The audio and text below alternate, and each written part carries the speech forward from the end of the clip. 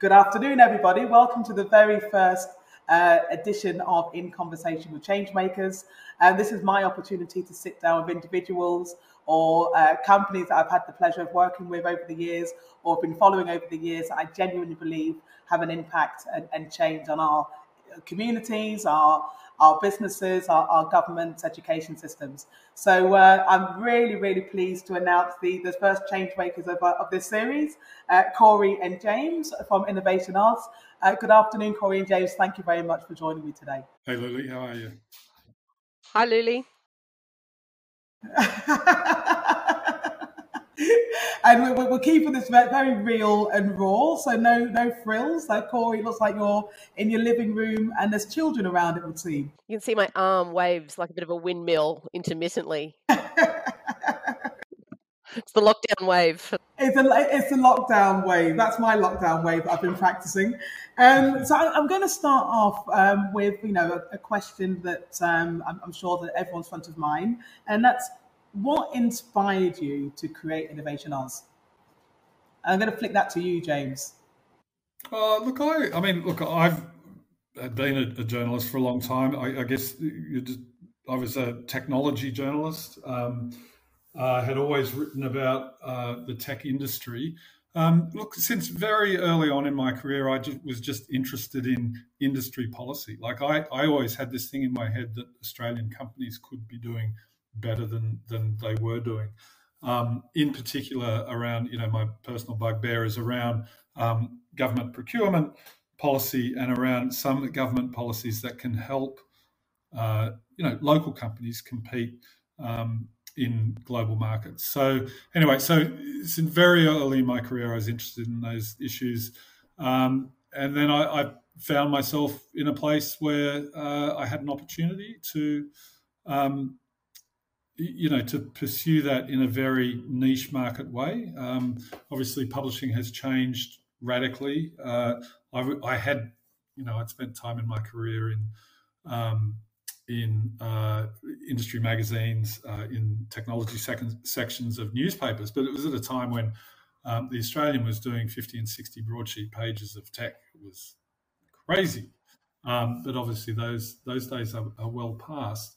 And the tech itself has enabled this proliferation of deep niche publishing, and that's what we are. We cover a very narrowly focused area of subject matter, and good for me because I'm interested in it. And we found that there's an audience for it. So there we are. Oh, and I should mention my publisher is also my wife. So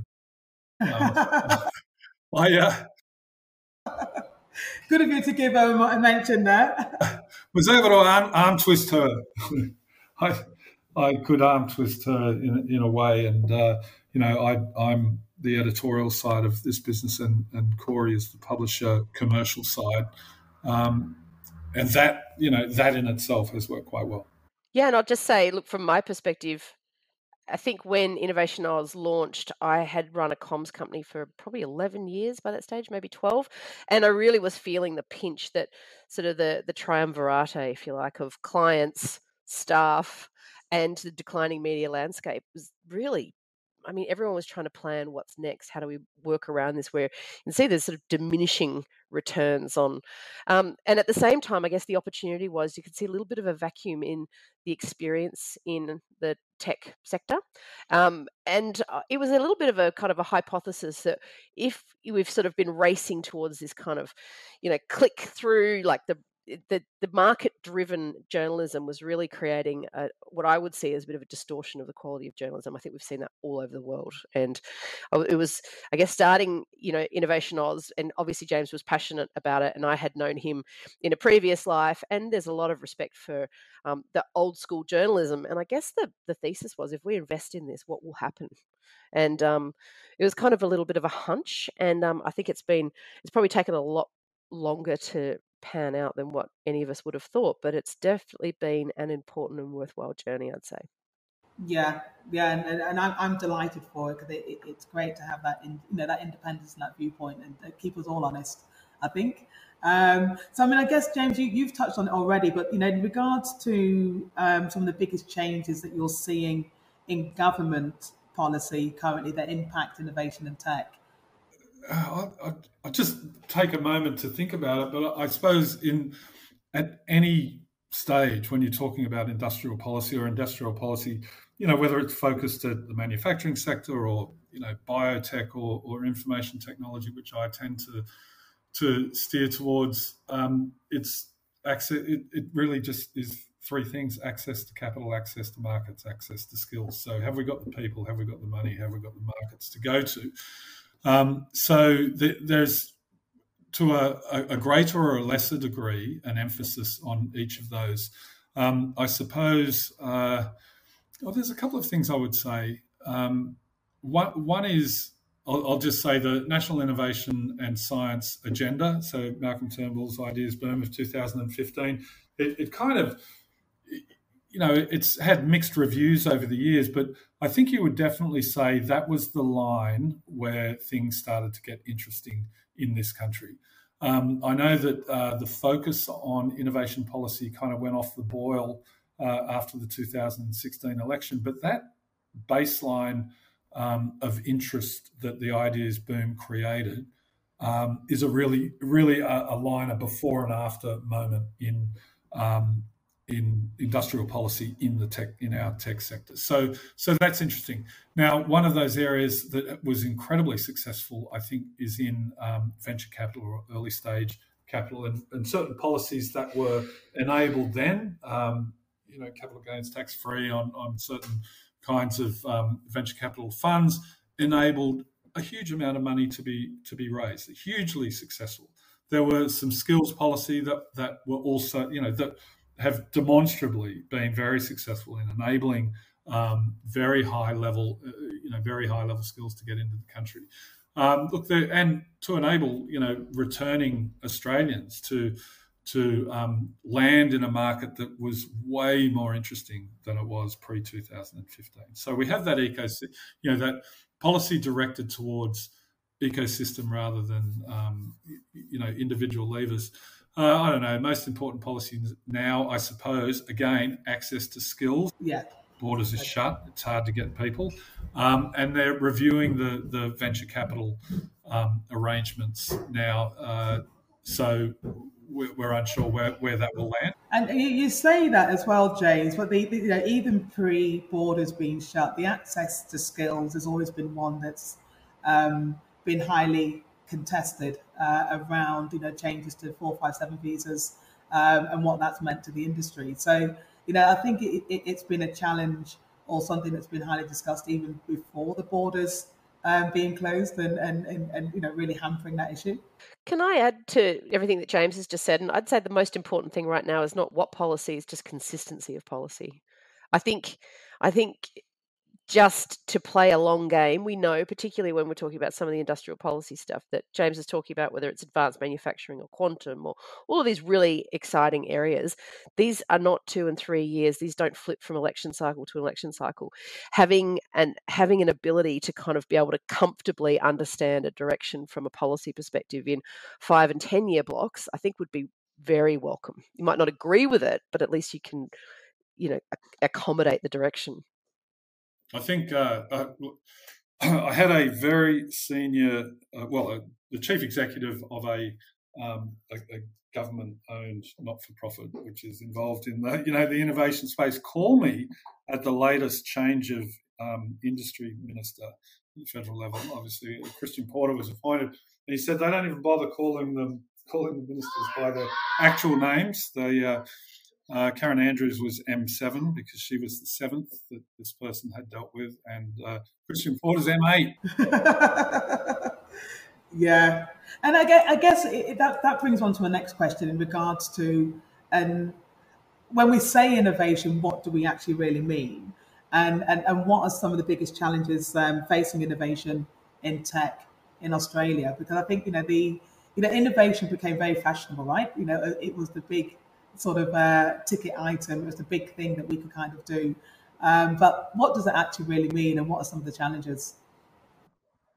Well, it is a very elastic term. There's no doubt about that. I guess, look, from the Innovation Oz point of view, we had a very definite set of readers that we had in mind. I mean, not readers, like this kind of who's our not target audience, but when we talk about building a strong Australian industry, I guess the people we had in mind were companies that produce their own IP, had either the potential or actual ability to export product, who had real revenues, and also who very likely had either worked with institutional research or had taken institutional research out of the institution and commercialized it. So those are some of the criteria that we look at. But definitely building your own IP or translating your own IP.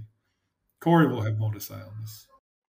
Well, I've been going through the some of the government grant recipients, and obviously there's a lot of due diligence from some of these companies in terms of getting awarded a grant, and some of those companies, and there are hundreds of them, thousands of them, are doing the most interesting work, solving the most interesting problems. And they're not companies you'd ever really hear about because they really are, head down, bum up. So those companies that are innovative are really taking technology and applying them to solving really interesting problems. And the stuff that I get excited about is the cross-disciplinary stuff. Where do we have really strong capability and where are we marrying that into new sectors? So, I carry on all about Met sector, all the technology that's built off the back of our very successful mining industry. How do we apply it to space and ag tech and, the IoT component and remote access? So there's so many amazing stories of where we're taking really deep pools of intellectual property and solving problems that are just, they're pulling sharper into focus every day, particularly with the sovereign capability, the food bowl of Asia. All of these things we talk about take a constant review of the way we're solving the challenges. So I get pretty excited because there's a lot of stuff that at the moment doesn't bubble up into our public consciousness that really should. And I think that's something that keeps me energized. Yeah, and I think that point, Corey, around using tech to solve a particular problem, and I think people don't sometimes consider that to be innovation. They always think innovation needs to be some new widget that someone's developing in a garage somewhere, as opposed to the using technology to solve problems. Yeah. So I guess, James, we've touched on the pandemic and the impact it's had on access to skills. But do you see it's changed anyway? The way that new tech is coming to market at all, has had any impact on that side of things? Oh well, I guess I think every Zoom call on technology has remarked on the fact how everything has accelerated and digital transformation has accelerated. And look, it certainly has. Look, just off the top of my head, I think an interesting space to watch will be in government service delivery. It sounds incredibly dull and boring, but I think the pandemic will have had an incredible impact on the way that citizens interact with government. I spoke recently with Victor Dominello, who was going through some of the changes that have been made at Service New South Wales, some of the products that have been put forward at Service New South Wales, particularly around, it sounds very strange, but the Dine and Discover vouchers. Now, to qualify for a Dine and Discover vouchers, for readers, you could order a takeaway meal with a dining voucher, or you could go to, I don't know, a wildlife park. Yeah. So it was a great thing, but you had to prove that you were a New South Wales citizen, and to do that, you gave them 100 points. Now, when you combine that Dine and Discover plus the Tell Us Once capability, so once you've told Service New South Wales, they're not going to keep asking you for the same information. So you've given them the 100 points. So suddenly that Service New South Wales app has identified you as an individual. Then suddenly the ability to serve different government services you very easily and simply is in place. And look, it's not something people think about, but 5 million people downloaded Dine and Discover. So the New South Wales government, instead of having like 50 different departments and agencies, each offering 10 different services and having to connect with that user, that app is now super easy. Apparently, the engagement with even the digital driver's license, once people have done Dine and Discover, a mass followed across to do digital driver's license. Yeah, I was one of them. Yeah. Well, pre pandemic, I mean, it's. I mean, I did have a digital driving license already, and but I could have asked 10 friends if they knew Service New South Wales or they had an app, and 9 would have said no, 1 maybe, and now like everybody interacts. It's like fish and chips. Yeah, I'm English, yeah, but everybody knows. Of course, everyone knows Service New South Wales. Yeah, and I think, look, and genuinely, over the years, I think Service New South Wales was started in 2013, 14, so it's been a bit of a journey, as they say, and all the way along that journey, the reps from Service New South Wales and Victor Dominello himself has been talking about, we've got to get public services to match the private sector services you get with online banking. Well, they did that with who they brought in, the original people they brought in. Glenn King, ex banking, they knew that from the beginning, right? That's right. And I think even at the highest levels in New South Wales, the highest levels of government, right from, Barry O'Farrell at the start and Mike Baird and now Gladys have had an interest in seeing this through. And obviously Dominic Perrottet has been with Victor Dominello, have been, political advocates for tech. So I guess at a state level, there's been that consistency that you were mentioning, Corey, that's important in regards to the continuum of these types of initiatives. Yeah, I think the federal government's probably had some greater difficulty than the states in this area, but we watch with interest. We watch with interest. I guess, I mean, the other area where I've seen a massive leap in, I guess, barriers that have previously been there would be in health. Like telehealth has been a discussion and a topic forever, right? And then, a pandemic happens and all of a sudden those things that we couldn't do, we can do almost overnight. So, and I think now people have had that experience in regards to variety in how they access health services and healthcare providers. Do you think that's something that will continue over time? I was interested in the first 4 months probably of last year through COVID, where suddenly all of these things that were really difficult became really simple, and renewing a script and having to go to the doctor, oh, you can do that, it's not that hard. And there are many examples which made us actually kind of go, oh, okay. It's when you sort of get shaken out of the thinking patterns. And when talking about innovation, you were asking earlier, what is it? And I hope one of the enduring sort of, outcomes of something like COVID is that people did get sort of a bit shaken out of their ways of thinking that might, it was just, I don't want to, you would hope that by looking at things you take for granted, we think about in a certain way, if a percentage of the population will look at things through new eyes, I mean, hopefully that will create, different ways we look at the problems that we solve and the fact that they're actually really not big problems, and a sense of energy and ambition.